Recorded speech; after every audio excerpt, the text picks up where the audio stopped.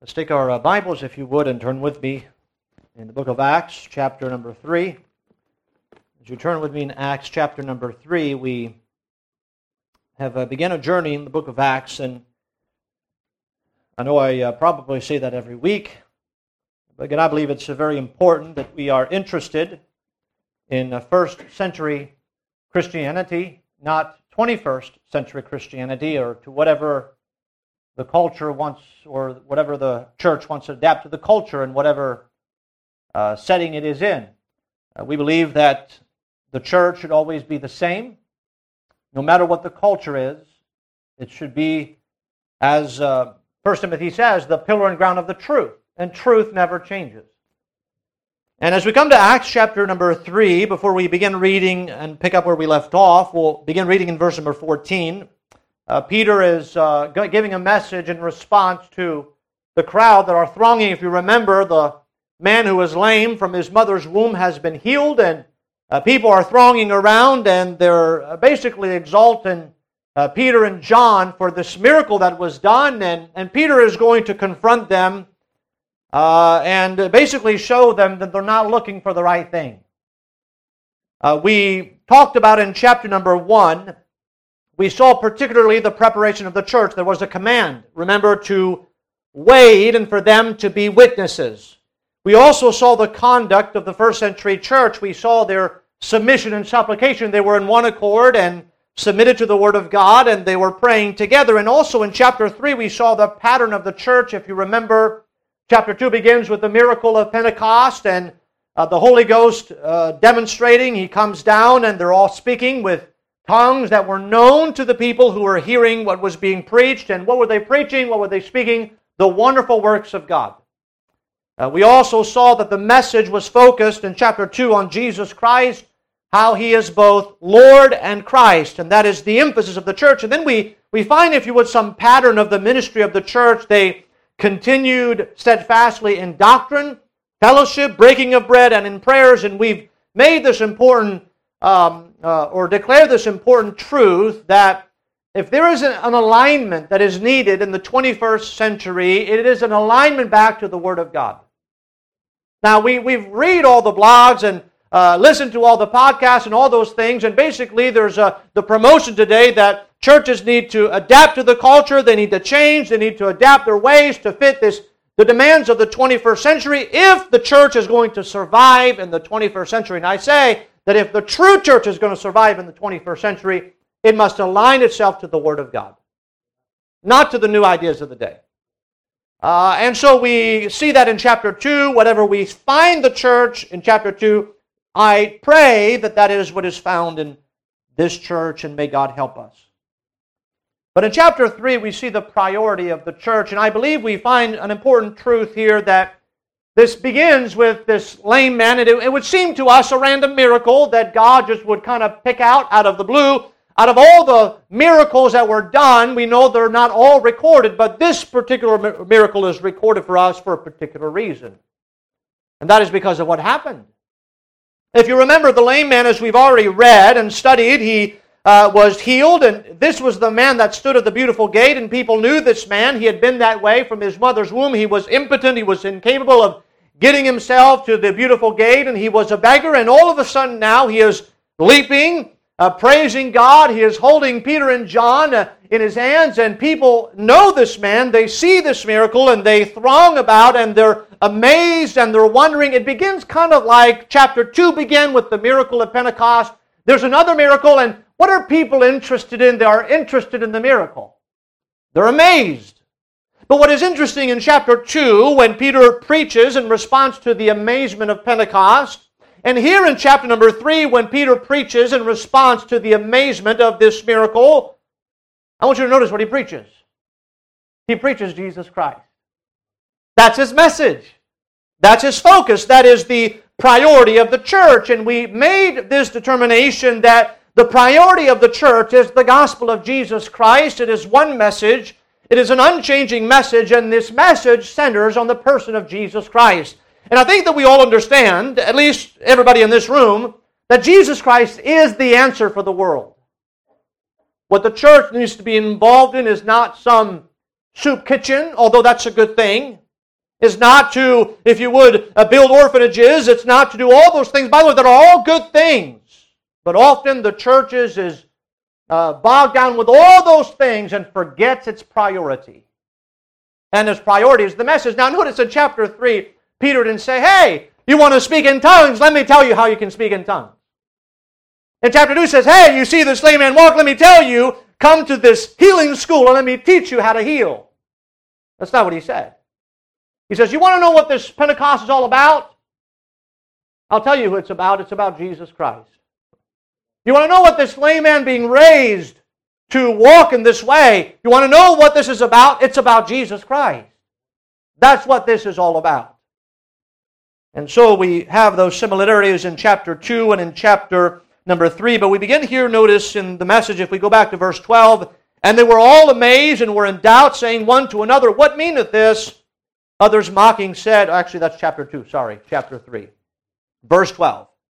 And when Peter saw it, he answered unto the people, Ye men of Israel, why marvel ye at this, and why look ye so earnestly on us, as though by our own power or holiness we had made this man to walk? The God of Abraham and of Isaac and of Jacob, the God of our fathers, hath glorified his Son Jesus, whom ye delivered up and denied him in the presence of Pilate when he was determined to let him go. But ye denied the Holy One and the just, and desired a murderer to be granted unto you, and killed the Prince of Life, whom God hath raised from the dead, whereof we are witnesses. And his name, through faith in his name, hath made this man strong, whom ye see and know, yea, the faith which is by him hath given him this perfect soundness in the presence of you all. And now, brethren, I would that through ignorance ye did it, as did also your rulers. But those things which God before hath showed by the mouth of all of his prophets, that Christ should suffer, he hath so fulfilled. Here it is, verse 19.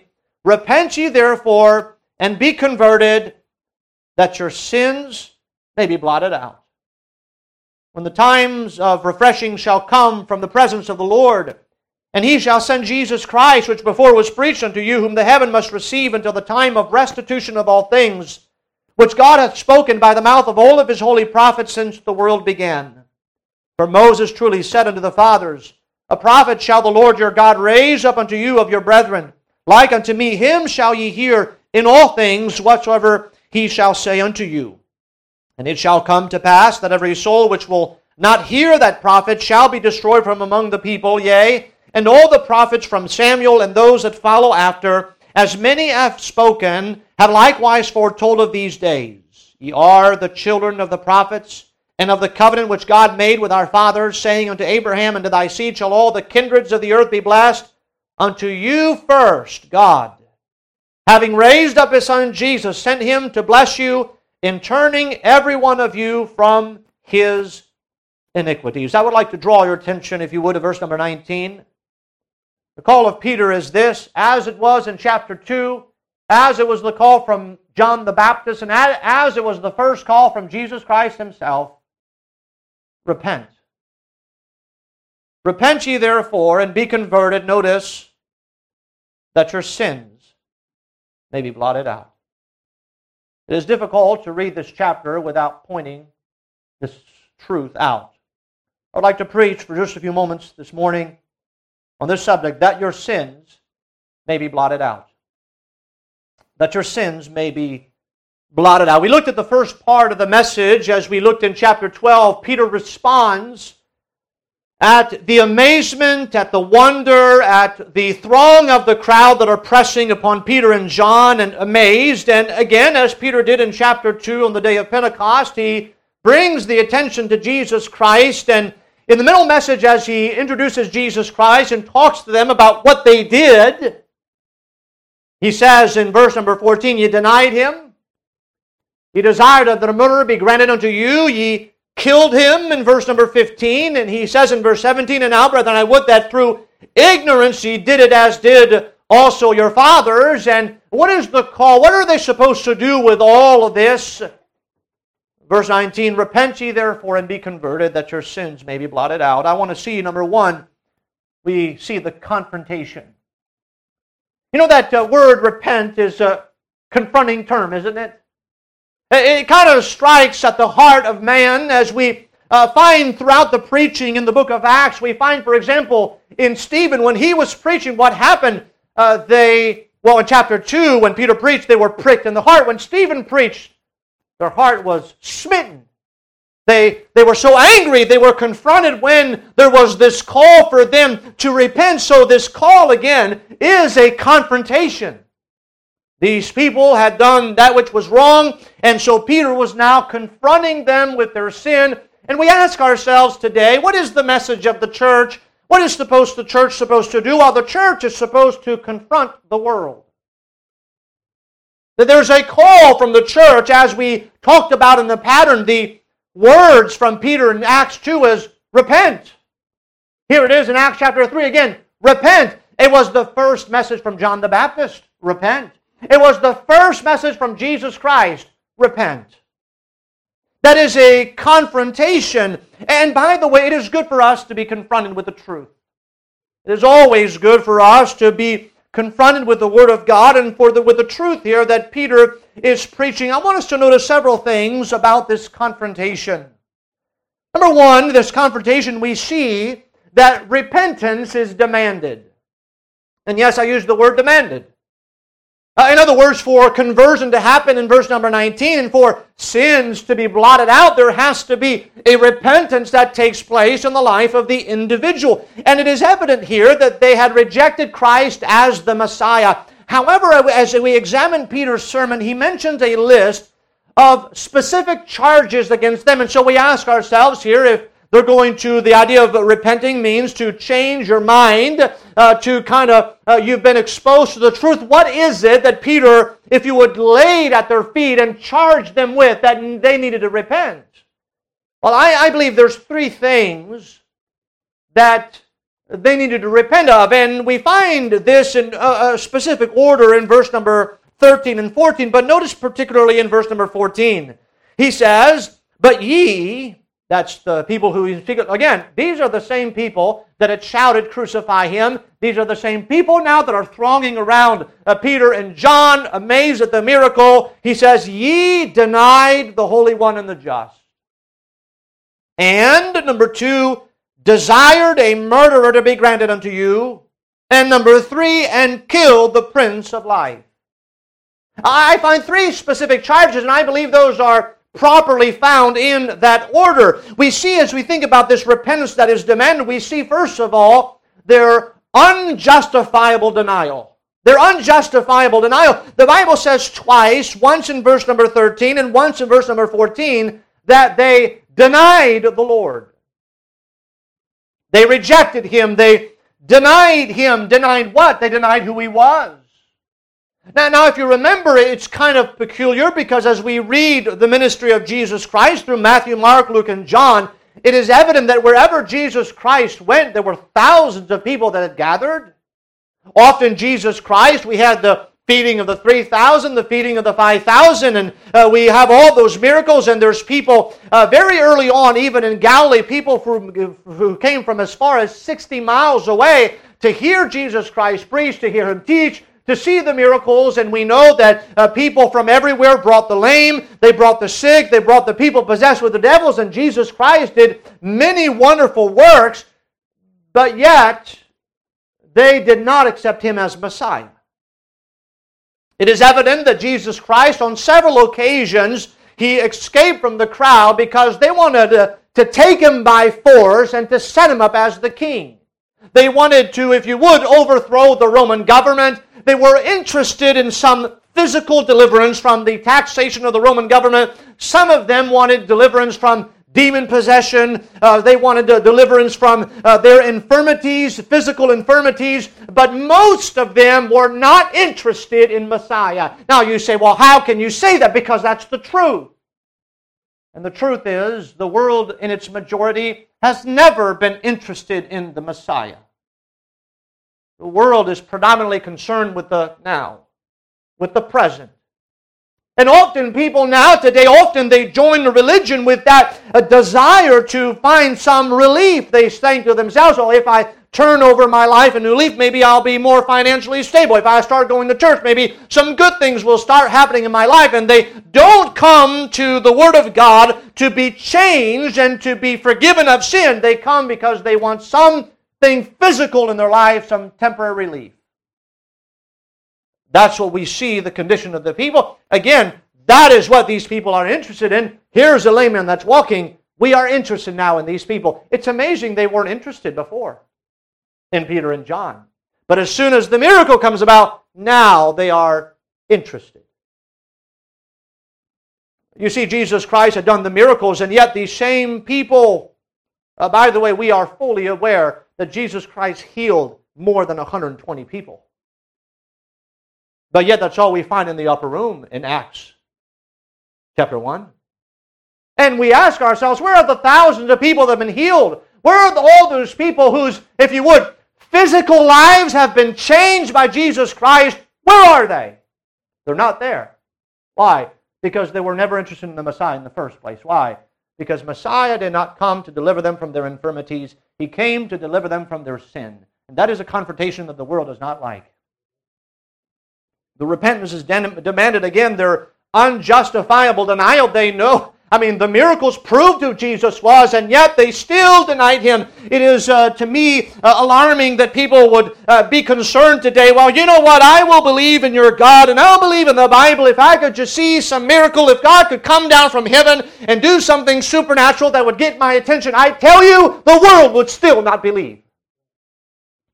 Jesus was there, and they did not believe. He did all the miracles, and they still did not believe. He was raised from the dead, and they still did not believe. And so their repentance was demanded. We see their unjustifiable denial. We see, number 2, their ungodly desires. What's interesting is they first denied the Holy One. They denied Jesus Christ. And again, if you remember, when He was accused, they could find nothing wrong. Even Pilate says, I want to release Him. He did everything he could do to release Him, because he found no fault. He found no fault in Him. But that led to their ungodly desire. Not only did they deny Him, their ungodly desires manifested. Verse number 14. They denied, but ye deny the Holy One and the just, and here it is, and desired a murderer to be granted unto you. That's interesting. You would think that they would want Jesus to hang around a little longer and to continue to do the miracles. You would think by all that they did, they wanted to have this great teacher that would continue to teach Him, that thousands of people would come and find the miracles. But it's interesting that as soon as they denied Him, as soon as they saw that Jesus Christ did not give them what they wanted, then their desire is manifested. They would rather desire to have a murderer to be granted unto them than to have a just and holy man released. That's troubling, isn't it? This ungodly desire, their heart is revealed in the fact that they desire for Barabbas, by the way, to be released and for Christ to be crucified. Barabbas, if you remember, was a robber. He was a man who took part in raising an insurrection. He also, in the process of it, committed murder in the process of that insurrection. And we ask ourselves, why did they want such a man to be released, to be in their midst? I'd say to us, well, we certainly would want that in society. A robber and a murderer, someone who it would be nothing for him to take somebody else's life. You wouldn't want somebody like that in society. But this crowd wanted that instead of Jesus Christ. How? Why? It makes absolutely no sense, and it doesn't fit. But yet, that's what they were to repent of. Their unjustifiable denial, their ungodly desires, but thirdly, their unlawful deed. In verse number 15, he goes on and goes to the third step. You denied Him, you desired a murderer, and thirdly, and killed the Prince of Life, whom God hath raised from the dead, whereof we are all witnesses. And so we see their unlawful deal. They killed an innocent man. They did something that to us would be, how could this be? Why would they want a good man to be crucified? Why would they want a murderer to be released? And I say to us, such is the condition of the world.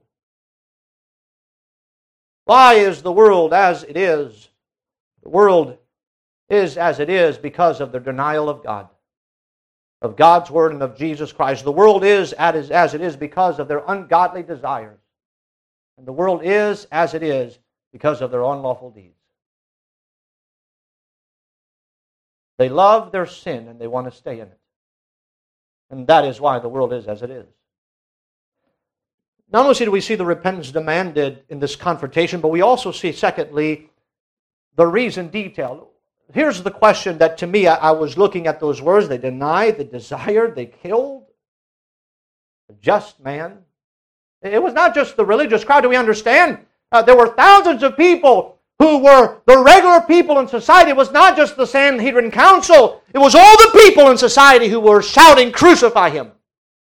They all did that. But why?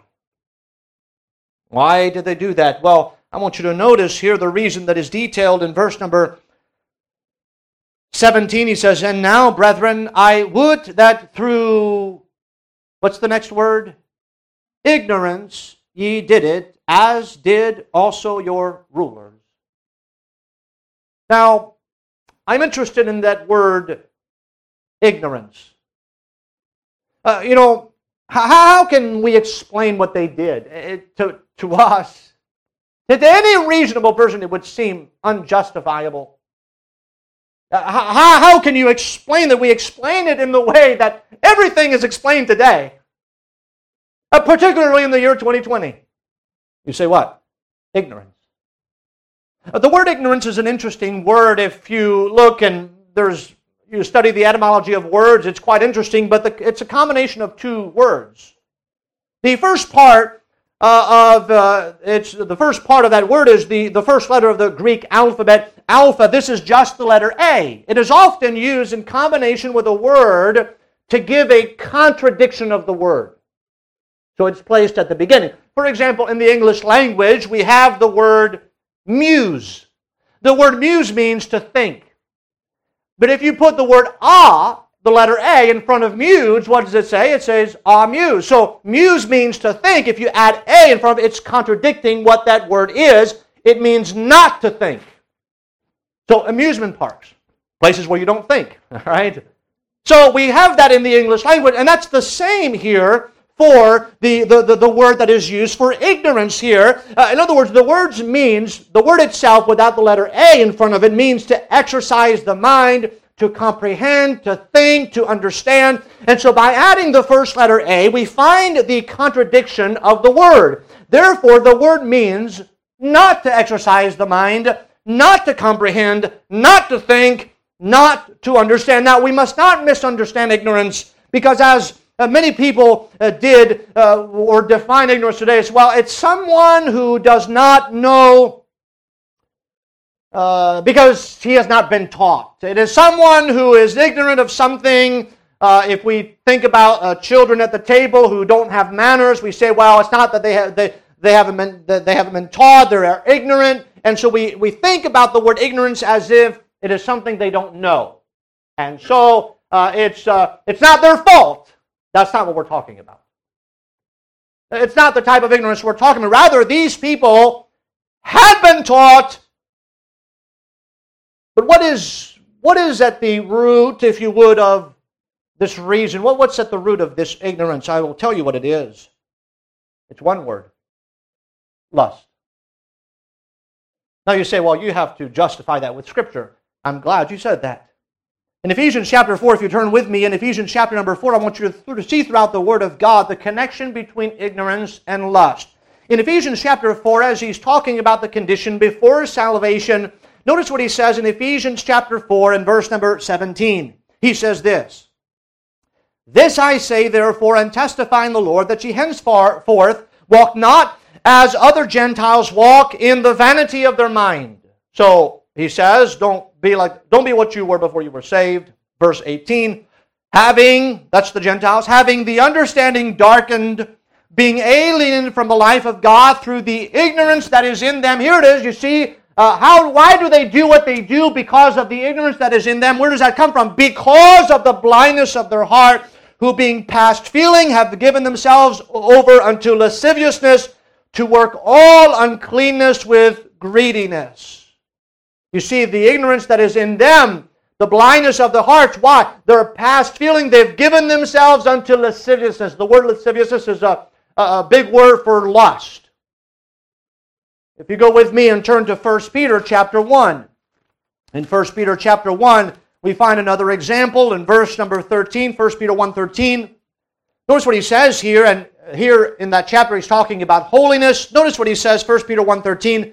Wherefore, gird up the loins of your mind, be sober, and hope to the end for the grace that is to be brought unto you at the revelation of Jesus Christ. As obedient children, not fashioning yourselves, here it is, according to the former lust in your ignorance.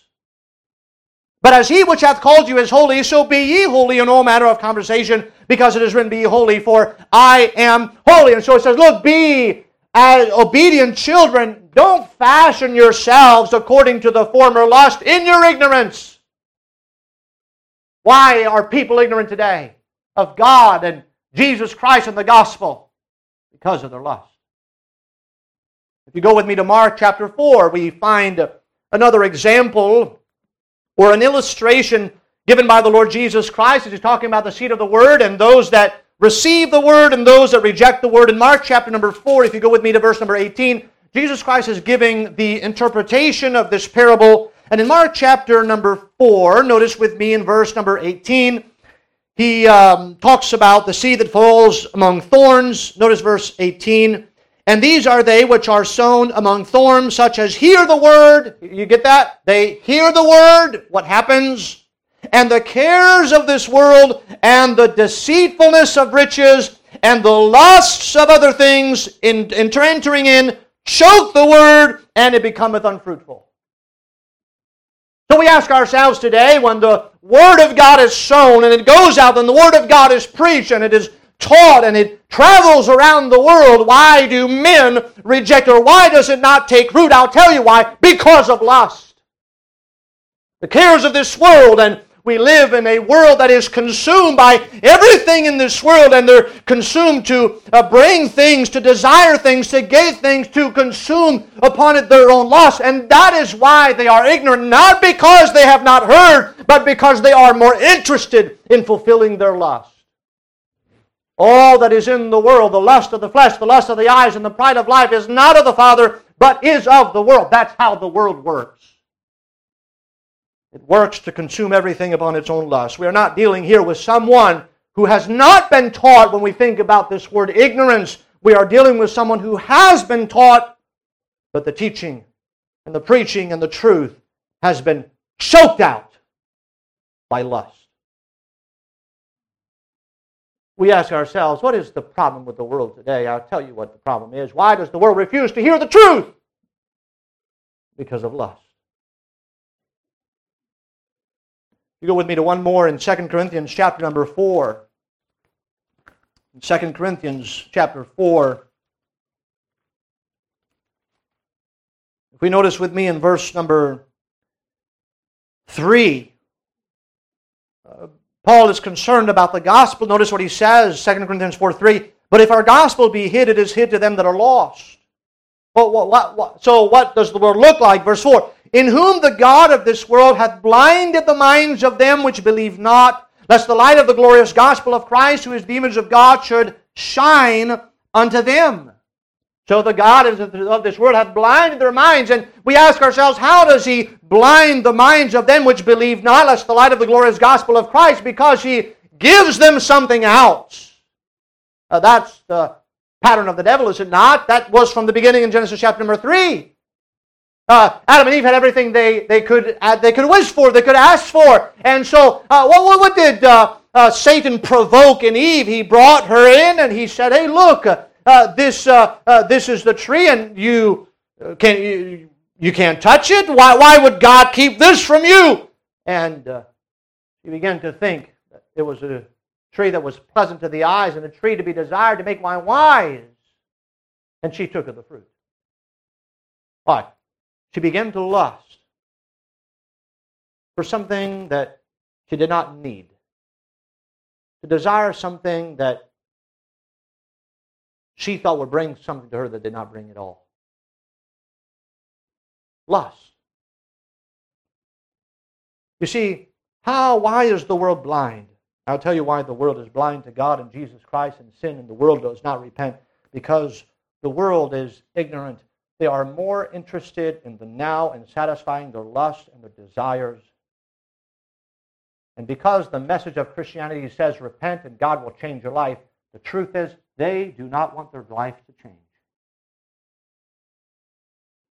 One missionary put it this way. He says, when I went to Africa, I thought that God called me to go to Africa because I thought that there was a bunch of heathen running around waiting for someone to share the gospel, and I figured that nobody would tell them the gospel, and then there was a bunch of people that were raiding around, all the heathen were raiding around waiting for somebody to tell them the gospel. And so I went to Africa, and he said, I was motivated by humanism because I was tired of seeing the pictures and the sores and the sickness and all the things that were going on in Africa. And so I wanted to go there. He says, and I recognized when I arrived in Africa that the people were not interested in the gospel. These people, they loved their sin and they wanted to stay in it. He says, and when I went to Africa, I thought that all this was a sham and a mockery. Because I thought that the heathen were interested in the gospel and the light. And I found that was the contrary. Well, God spoke to him, he says, as the Holy Spirit spoke to me, and says that God didn't send you to Africa for the sake of the heathen. God sent you to Africa for my sake. They deserve hell, but I love them and I endure the agonies of hell for them. I didn't send you to Africa for their sake. I send you to Africa for my sake. You see, the world is as it is, and the world will remain unchanged. Why? Because the world loves its sin. And so, we think about this confrontation, the repentance that is demanded, the reason that is detailed, ignorance, and let's not misunderstand ignorance. He says, and go back with me to Acts, chapter number 3.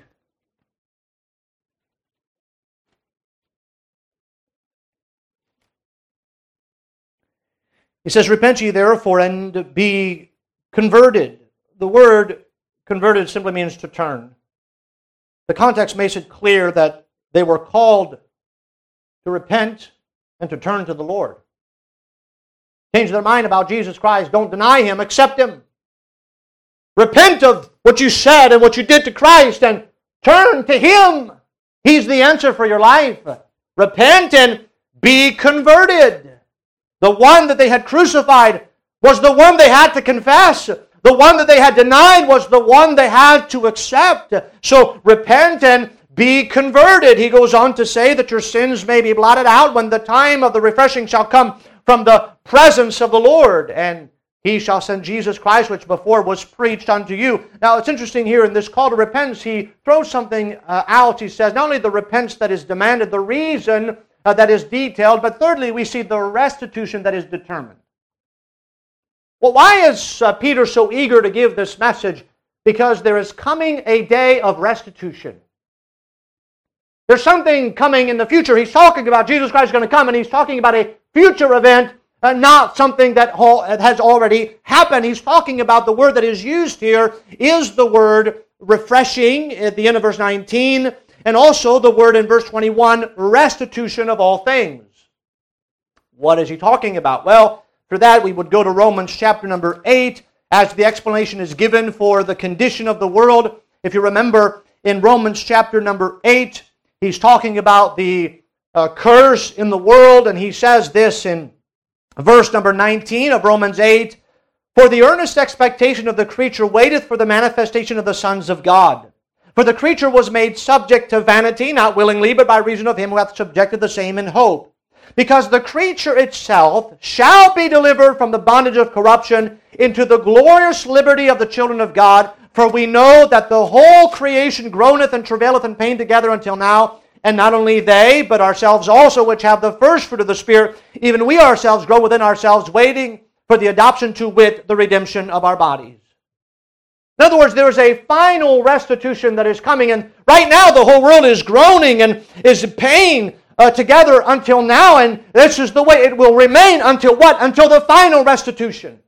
Now we know at the end there will be a new heaven as it is described for us and a new earth. And God's going to restore everything the way He intended it to be There is coming that day, but what comes before that is what? The judgment of God. The judgment of God is coming. The Lord, the first time He came as a lamb, if you would. He came with open arms. He came with eyes of compassion. When He comes again, His eyes will be as a flame of fire. And the world will be judged before the final restitution. And so, this would go along well with this confrontation. You see, that is the trouble with the world. The world cares very little for what is to come. The world always delays. Well, if I see it then I'll change. Why? Because the world, again, is interested in fulfilling its lust now. We live in a society that is consumed. Thanksgiving week. I don't know why they added this Black Friday and all those. Now, I'm sure that we all participate and enjoy the sales and all those things. But really, the week of Thanksgiving? Of all the years, of all the days in the year, 365, you choose the day, the night, and the day after Thanksgiving? Why does the world do that? Because the world knows what the world wants. Let's give what the world wants. Let's forget about Thanksgiving. Let's not rejoice and be content with what we have. We need to have more. Why? Because the world can never have enough. You see, that Black Friday is unending. It will never. Thanksgiving will stop in America. The Black Friday will never stop. Why? Because it is the ways of the world. So we find the confrontation, but then it brings us, secondly, to the confirmation. He goes on in verse 22, says, for now he's talking to predominantly Jews here. They, again, were at the temple. For Moses truly said unto the Father, a prophet shall the Lord your God raise up unto you of your brethren like unto me. Him shall ye hear in all things whatsoever he shall say unto you. And it shall come to pass that every soul which shall not hear that prophet shall be destroyed from among the people. Now that's the words of Moses from Deuteronomy chapter number 18. And then in verse 25 he says, ye are the children of, or verse 24, yea, and all the prophets from Samuel and those that follow after, as many have spoken, have likewise foretold of these days. There's a few times in the Bible when Moses and Samuel are mentioned together. We find that in Psalm 99 verse 6, Moses and Aaron among his priests, and Samuel among them that call upon his name. Jeremiah chapter 15 verse 1, then said the Lord unto me, though Moses and Samuel stood before me, yet my mind could not be towards this people. Cast them out of my sight and let them go forth. Well, why is Moses and Samuel used in combination? Well, if you study the chronology of the Bible, in Deuteronomy chapter 34, when the era of Moses ends, the Bible says, and there arose not a prophet since in Israel, like unto Moses, unto the Lord, whom the Lord knew face to face. And really, Moses is the last one at the close from the departure of Egypt who was called a prophet. Joshua is not called a prophet. None of the judges are called prophets either.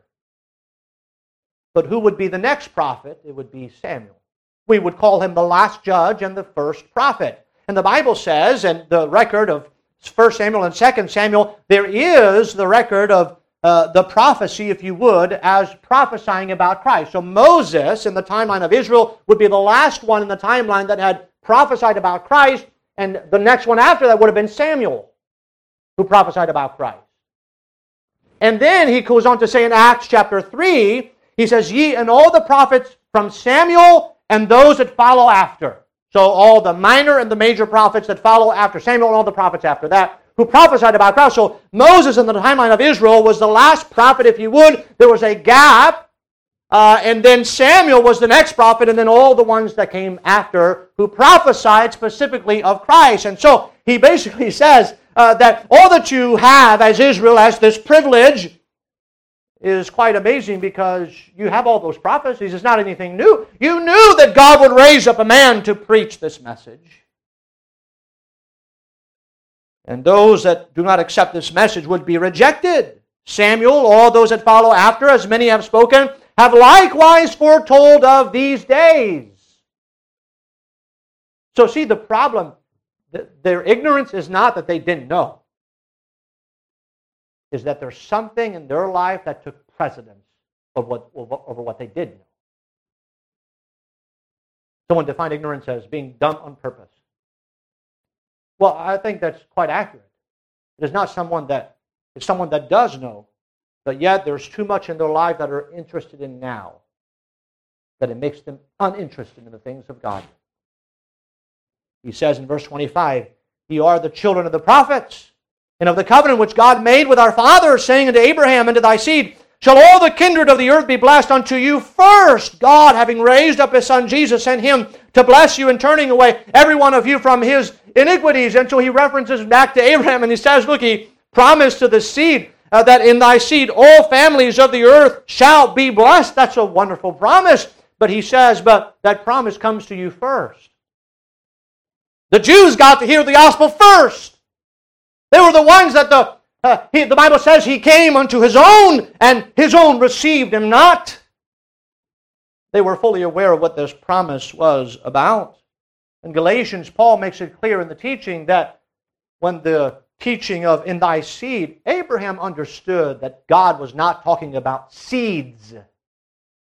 Abraham understood that he was talking about a seed, which is Christ. So they were not without knowledge of these things. We see here that they were to repent because they were more interested in the temporal, in consuming things on their lust, than they were in the saving message of the gospel.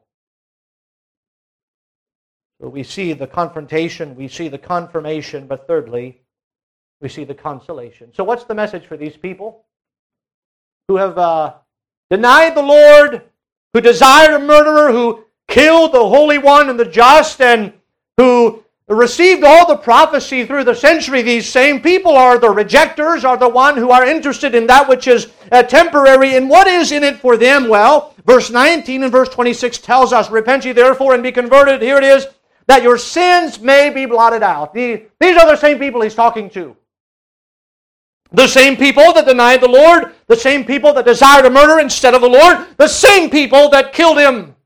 These are the same people that says, "Repent, be converted, that your sins may be blotted out." There's another time that this expression is used. If you go with me to Colossians chapter 2, what does it mean for our sins to be blotted out? In Colossians chapter number 2, we find again this wonderful truth. Colossians 2, notice with me in verse number 13, he says this, "And you, being dead in your sins and the uncircumcision of your flesh, hath He quickened together with Him, having forgiven you all trespasses," here it is verse 14, "blotting out the handwriting of ordinances that was against us, which was contrary to us, and took it out of the way, nailing it to His cross, having spoiled principalities and powers, He made a show of them openly, triumphing over them in it." Think about that. What happened as regeneration, there is a blotting out that took place. The word to blot out means to obliterate. It means to erase. It means to completely wipe something away. Well, we ask ourselves here, what is it that's going to be blotted out? What is it that is blotted out? If we are to repent and be converted, that our sins may be blotted out, we have to understand all that is entailed in that sin. What is it that is being blotted out? Verse 14, blotting out the handwriting of ordinances that was against us, which was contrary to us, and He took it out of the way, nailing it to His cross. And so we ask ourselves here, what is it that as we walk around in this earth, and as we like to consume things upon our own lust, and yet the message of the gospel says here that your sins can be blotted out. Understand what that means. All the handwriting of ordinances that was against us, we understand the law of God. We understand the demands of a holy God, and that demand cannot be met by any man. And so we think about the fact that we deserve to die. We deserve hell. Why? Because of all the handwriting of ordinances that's against us. We've sinned against the holy God. We are incapable of producing righteousness in of ourselves, and we've learned that in Sunday school. And so we ask ourselves, how can our sins be blotted out? Through the death of Christ on the cross of Calvary. Why? Because when Jesus Christ died on the cross, understand what happened. On the top here, we know that His name was inscribed the King of the Jews, but understand there was much more that was written in heaven than just Jesus, King of the Jews. What was written in heaven was all of our filth, all of our transgressions, all of our evil thoughts, all of our transgression of the law, everything that is called sin in the sight of God that misses the mark of God's righteousness. All of that handwriting of ordinances that was against us was blotted out. It's gone. It's been annihilated. It's never to be remembered again. That's what Jesus Christ did on the cross of Calvary. That is the message for those who deny, who desire a murderer, who killed the Lord Jesus Christ. The message for the world is that your sins can be blotted out. Every single thing that you've ever done wrong, every evil thought you've ever had, every wrong desire you've ever had, every wrong action, everything you've ever done wrong can be blotted out by the blood of Jesus Christ. For these same people that did that to the Lord. He says, repent, be converted, that your sins may be blotted out. That should cause, if you would, in our hearts, a little time of shouting and rejoicing, should it not? That everything wrong and sinful about our lives has been blotted out. It's been erased. It's been obliterated. And when we understand that that's not of ourselves, it's by the power of the Lord Jesus Christ. What a wonderful truth. Not only that, he says in Acts chapter 3, that is the first part, as he says repent, he introduces right away this idea of blotting out your sins, and then he says at the end in verse 26, unto you first, God, having raised up His Son Jesus, sent Him to bless you in turning away every one of you from his iniquities. You see, it was not just a blotting out that happened. What happens at salvation, as we talked about this morning, is that there's a turning that God does in our lives away from iniquities. How can the world cease to deny the Lord, to desire a murderer, and to kill the Prince of Life?